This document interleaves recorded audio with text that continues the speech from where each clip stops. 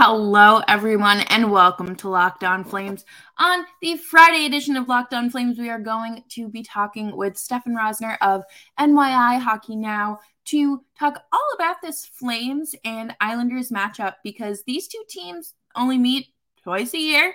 So why not get a little refresher ahead of tonight's game at the Saddle Dome here on Locked On Flames. You're Locked On Flames, your daily podcast on the Calgary Flames. Part of the Locked On Podcast Network, your team every day.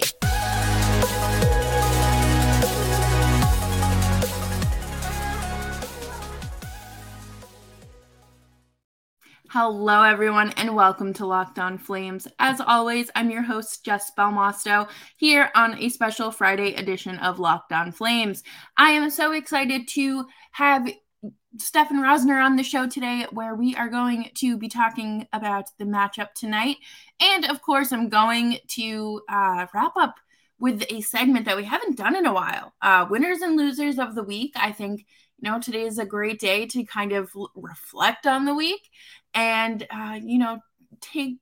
take a minute to reflect on those dubs that we've taken. But before we do that, remember to subscribe to Locked On Flames wherever you get your podcasts. And please remember to subscribe on YouTube as well. We can hang out there in the comments and have a great discussion. All right, let's dive right into this. All right, everyone. Thank you so much for joining me today. Today, I have Stefan Rosner from New York Hockey Now to talk all about the Islanders and Flames matchup tonight. How are you today? Doing good. Tired of these West Coast games. You know how it is, but we power through. Oh, yeah, absolutely. So the Flames are catching the Islanders on the second half of a back-to-back. How did they play against the Oilers last night? And what are some of your concerns heading into tonight's game? Yeah, so the Islanders right now are on a 4-game road trip. This is the last game of that road trip. Their starts have been abysmal, and that's putting it kindly. Last night, a 4-2 loss to the Oilers, but that game could have been 8-2, 7-2. I mean, they're a mess from the start, and that's an Edmonton Oilers team that goaltending's not a strength, but when you don't get shots on goal, it doesn't really matter. The Oilers just took it to them in the first and then carried that way through. The biggest concern is just the starts. When the Islanders don't get on the forecheck early, they can't get to their game. When they can't get to their game, not being that fast of a team, they allow the opponents to get up the ice, transition. And, I mean, they got to win against the Canucks 2 games before, a 6-2 win, but that was a bad start. But, again, against bad teams, sometimes you could go back and figure it out in the second and third periods. But against an Oilers team, they could not. And the Flames, if they go down early, it's going to be a tough one. Yeah, absolutely. I think that's a very similar problem to the Flames, especially against a very high-speed, high-paced, high-energy team like the Oilers. I feel like it's impossible to just come back from behind against them simply because, they're the Oilers. But what are some positives? What are some positive trends so far this season for the Islanders? I feel like they've kind of flown under the radar.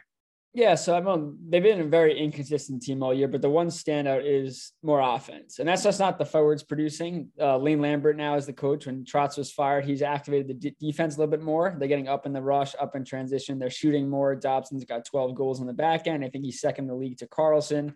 Wow. The biggest issue for the Islanders, though, which, again, is out of their control, is injuries. And they're freak injuries.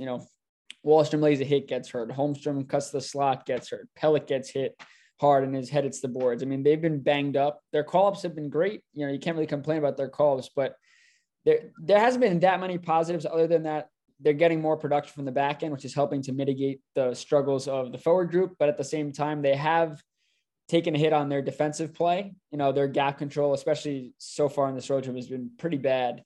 And against fast teams like, the Oilers with McDavid, or even the Flames, when you got guys that could just fly up the ice, it's going to be a major issue. So I think right now the only positive really is the defense activating. I guess that they're also in the playoff mix. They're in such a tight metropolitan division. The fact that they have so many injuries that have been so inconsistent, that the fact that they're still in it, that's got to be a positive at this point. Yeah, no, I definitely, again, very similar to the Flames, and they wildly inconsistent teams. So I feel like we're going to have probably some fun tonight watching this, and hopefully it'll be an entertaining game. How are their special teams performing? Because I know for the Flames, their power play has been horrendous, but their penalty kill is just out of this world.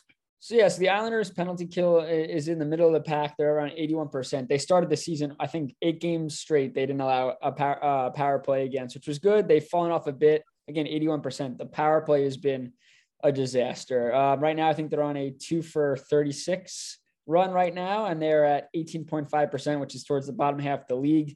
They try to make the smart, the cool play or the nasty, nifty play rather than just get shots on goal, which again, when you're not going to score 5-on-5 early in games, you get those power play chances. I mean, the Islanders had a power play late in the game yesterday, could really turn the tide, and they don't come through. They've allowed a shorthanded goal. So the Islanders have, I think, allowed 3 or 4 shorthanded goals this year. So special teams, the penalty kill has allowed them to stay in game and especially gain points early in the year, but the power play has not really come through in those big moments yet. And we know, and you know, that if you do make it to the playoffs, when you get those chances, when the defense tightens up, when you get power play opportunities, you got to find a way to come through. And right now the Islanders just are not.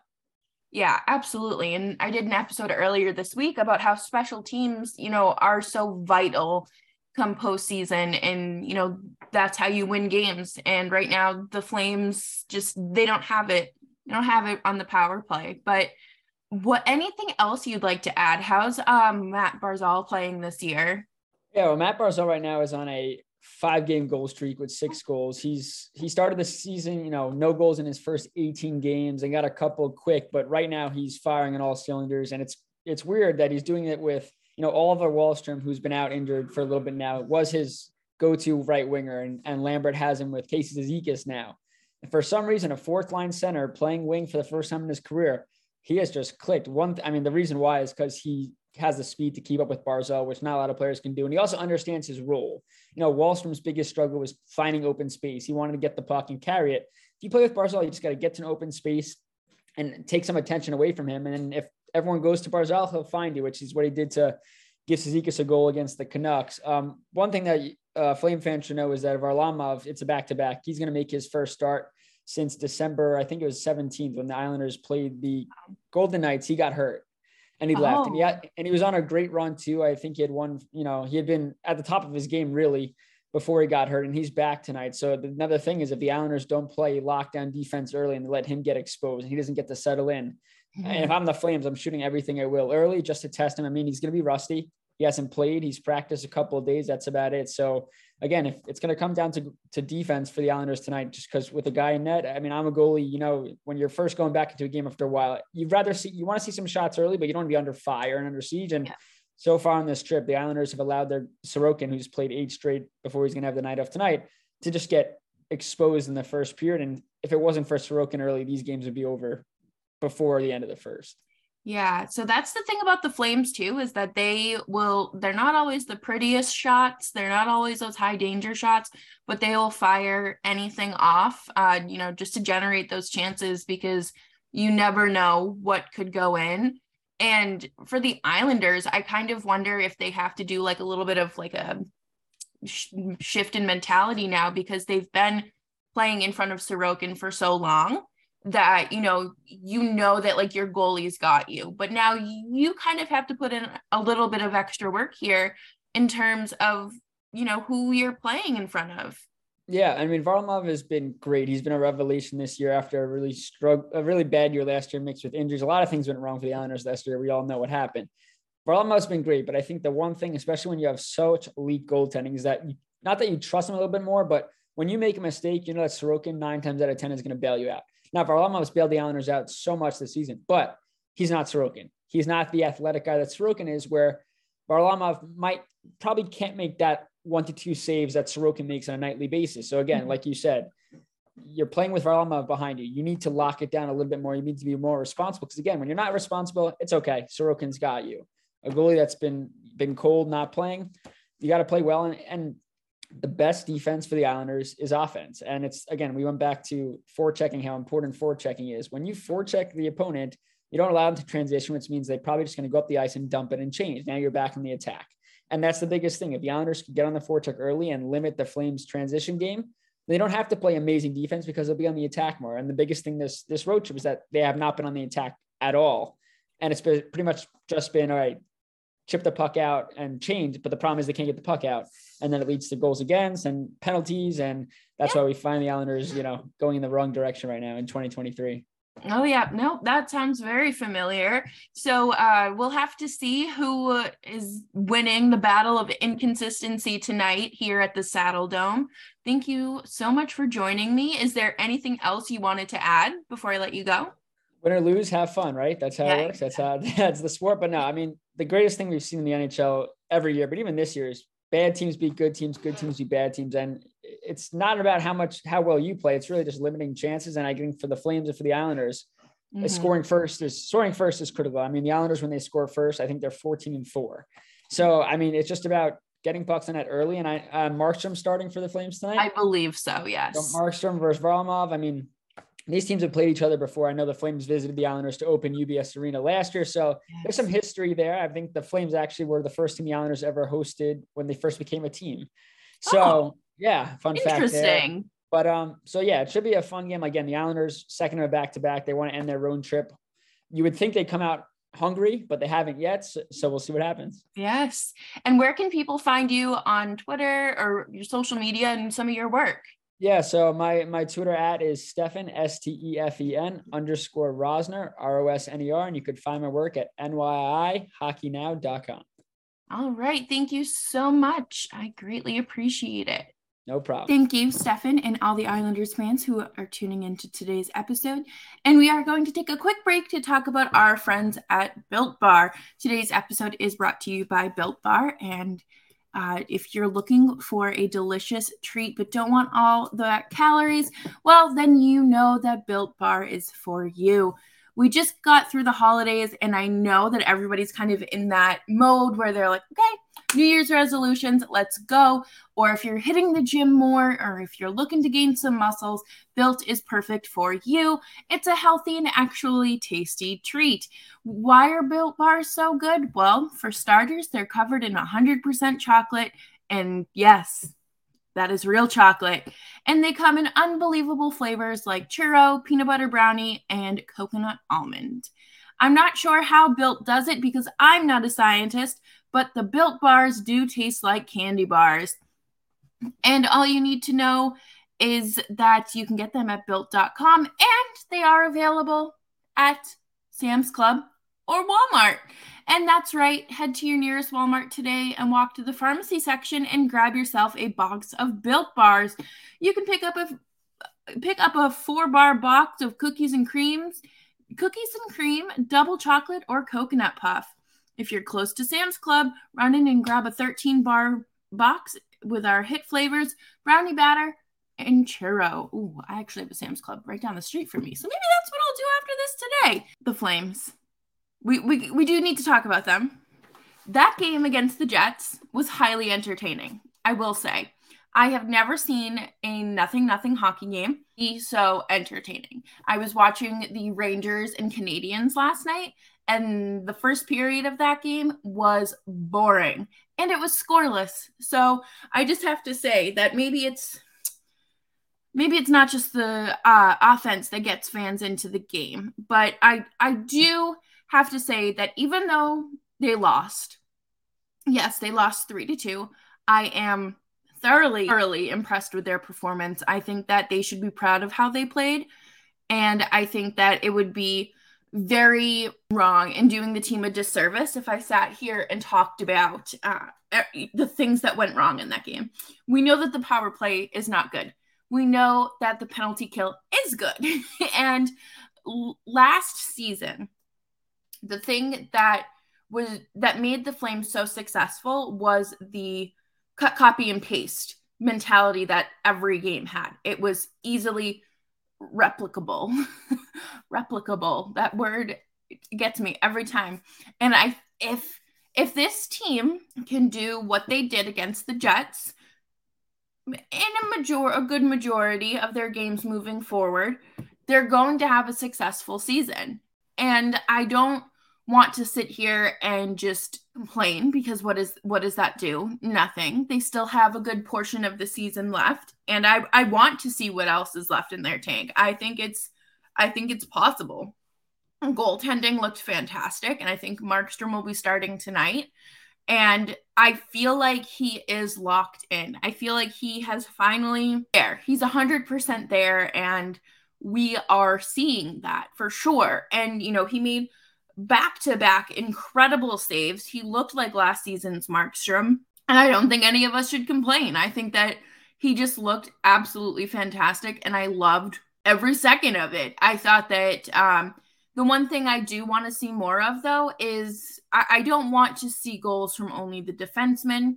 I know that Backlund scored in the third period, but Zadorov can't be the only person scoring throughout a large portion of the game. We need to see the Flames forwards kind of. I know that this team really does like to take those maybe not high quality and high danger shots, but maybe we kind of focus on that.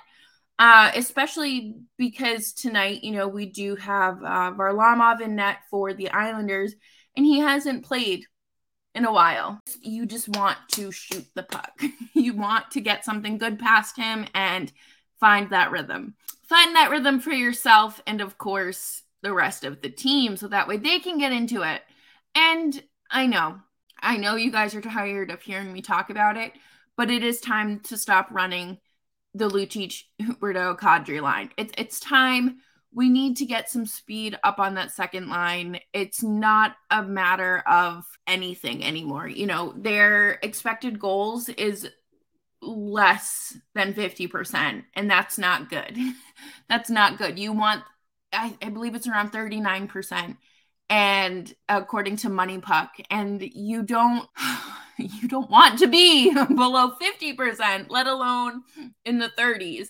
So it's really doing this team a disservice to not have a faster, more solid, offensive, producing winger on that line. And I'm just going to cut, copy, and paste this segment into future episodes because I don't know how many times I can say it. So we'll see how they look tonight. And of course, we'll just move forward from that. But there's really not much else I can do or say. And I don't think Daryl Sutter is going to move forward with a different line for some time. I do want to shine light on his comment regarding Dylan Dubé. He said that Dylan Dubé is by far the most improved player this year. So stick taps for Dubé. You absolutely love to see it for him. I think that that little tough love goes a long way for some people. And we saw it with Gaudreau last year in terms of transforming his game. And of course, watching Dylan Dubé go from like a middle six player, mainly a bottom six player, to be honest, to a top line winger and having the performance that he's having is great. I think that is something that we need to just relish in, because I was really worried about the consistency of that top line. And I think it comes down to, Huberdeau did play on that top line for a little bit, but he is more beneficial on the second line. And having Dubé up there really elevates that line as a whole. Elias Lindholm has 12 points in his last 9 games, and that shouldn't go unnoticed at all. He is playing fantastic, and credit to his wingers, Toffoli and Dubé. So, we do just need to take a moment to appreciate that. And coming up next here on Locked On Flames, we are absolutely going to be wrapping up with a fun segment today to wrap up the week with winners and losers of the week here on Locked On Flames. And thank you all so much for hanging out with me here at Locked On Flames. You can follow me on Twitter at Jess Belmosto. I'm always tweeting. I'm chronically online. It is my job as a social media manager to be online. So look at that. If you are new here, you may not know this segment. I used to do it weekly, but there's been plenty else to talk about besides a filler segment, I guess, right? But this week, I think we really need to look back and name our winners and losers of the week, because this week has been a lot. I think this week has been bigger than sports. And it's not just about the wins and the outcome of games or seeding and the playoff picture. It's about sportsmanship, that family bond, the brotherhood, the sisterhood of sports. It's really about the behind the scenes stuff as well. So these aren't in any order by any means. Normally I'll name just one for this category per category, but I do think that this week does deserve a little bit more of a discussion because of how heavy this week has been in the sports world. Athletic trainers, okay? They are number one. So yes, this one is ranked number one.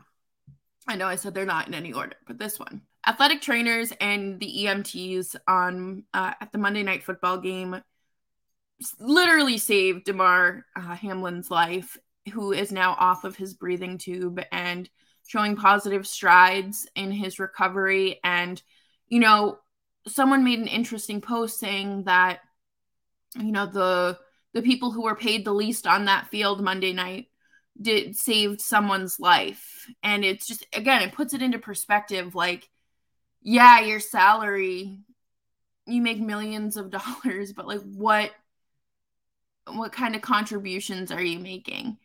And that's not to like dog on athletes or anything, but it's, again, one of those situations where, entertainment versus actual life-saving abilities. The athletic trainers for the Bills just went out there and they did their job. They saved Damar Hamlin's life. To perform CPR for a minute is exhausting. I've done it in CPR trainings, but to do it for 9 minutes, that's a lot. That is a very long time to be doing compressions. I think a lot of people are just still overwhelmed with emotion in terms of that game. I know I am. I've been talking about it a lot this week with my friends and my family, and it is so much bigger than sports. And I am so grateful. Experience with loved ones who have relied on EMTs and athletic trainers in the past, where EMTs are incredibly important for anything. I'm not sure if they're called EMTs or EMS in Canada or something else, but are life-saving measures for a reason. So thank you so much to everyone who has, performed life-saving measures. You're a true winner. And then, of course, the fans. If there's one thing that Bills Mafia does, it is donations. It is these charitable contributions. It does not matter if it's an opponent who got hurt on the field or if it's one of their own. They go out of their way to make donations. Damar Hamlin has a charity that he started back in 2020, toy drive, basically. So people would donate money and then he would go buy toys for children in the area. And I think the goal was like $2,500. I think it's past like $3 or $4 million in just a few days. It's amazing how people rally together and have rallied around the Bills community, and the Hamlin family as a whole, I think, is so important. And I really think that football this weekend is, I know it's the end of the season and it's all for seeding, but again, some things are bigger than football, and maybe we just take a week off, we just jump into it next week. I think it's obvious that, fans coming together for Bills Mafia for goodness sake, this happened like in front of thousands, tens of thousands of fans too. Like they saw it too. So coming together for the Bengals community as well. And, it's been a week. That's really how I feel like I can only describe it. I think it's been a week, and really grateful for the strong bonds that the sports community kind of brings out in each other when it's for good. And now, unfortunately, I have to talk about anyone that's complaining about the Bills and Bengals just not resuming their game, or people who are complaining about seeding because the Bengals were named AFC North champions, but people are like, well, they didn't play. And it's like, there's a reason they didn't play. And but I have seen people saying, like, I think if they win Sunday, that like truly solidifies their number one seed in their division or whatnot. But again, this stuff is so much bigger than football. It's bigger than sports. Also loser of the week. This is pathetic. I hated the NHL roster announcement for the All-Star games. Doing it in two separate intermissions is useless. It's dumb. Just do it all in one. No one cares. It's the All-Star game. This is just another way for the league to make money. Players just want a break in the middle of their season, yet here you are forcing them to go to the All-Star game or serve a 1-game suspension. So that is all I have for today. Feel like it was a good day to take a break from all the heavy negativity and kind of throw out some appreciation. And thank you all for tuning into Locked On Flames.